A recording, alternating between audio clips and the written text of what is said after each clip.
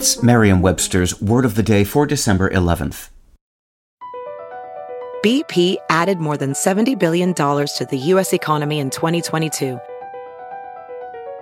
Investments like acquiring America's largest biogas producer, Archaea Energy, and starting up new infrastructure in the Gulf of Mexico.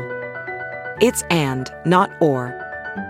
See what doing both means for energy nationwide at bp.com/investing in America.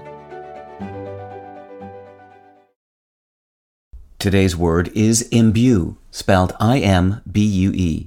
Imbue is a verb. It can be used as a synonym for endow, meaning to provide with something freely or naturally, and can also mean to permeate or influence in a way that suggests colored dye permeating cloth fabric. Here's the word used in a sentence from The Atlantic by Anna Mamigliano.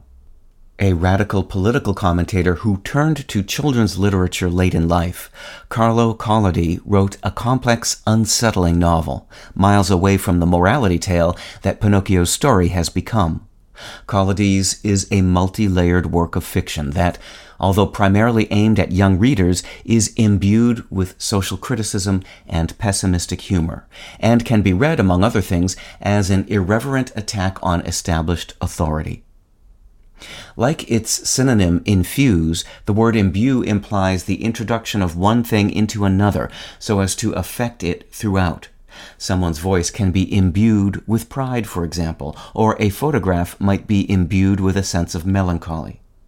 In the past, imbue has also been used synonymously with imbrue, I-M-B-R-U-E, an obscure word meaning to drench or stain, but the two words are likely unrelated. Imbue comes from the Latin verb imbuere, meaning to dye, wet, or moisten. Imbrue has been traced back through Anglo-French and Old French to the Latin verb bibere, meaning to drink. With your word of the day, I'm Peter Sokolowski. Visit Merriam-Webster.com today for definitions, wordplay, and trending word lookups.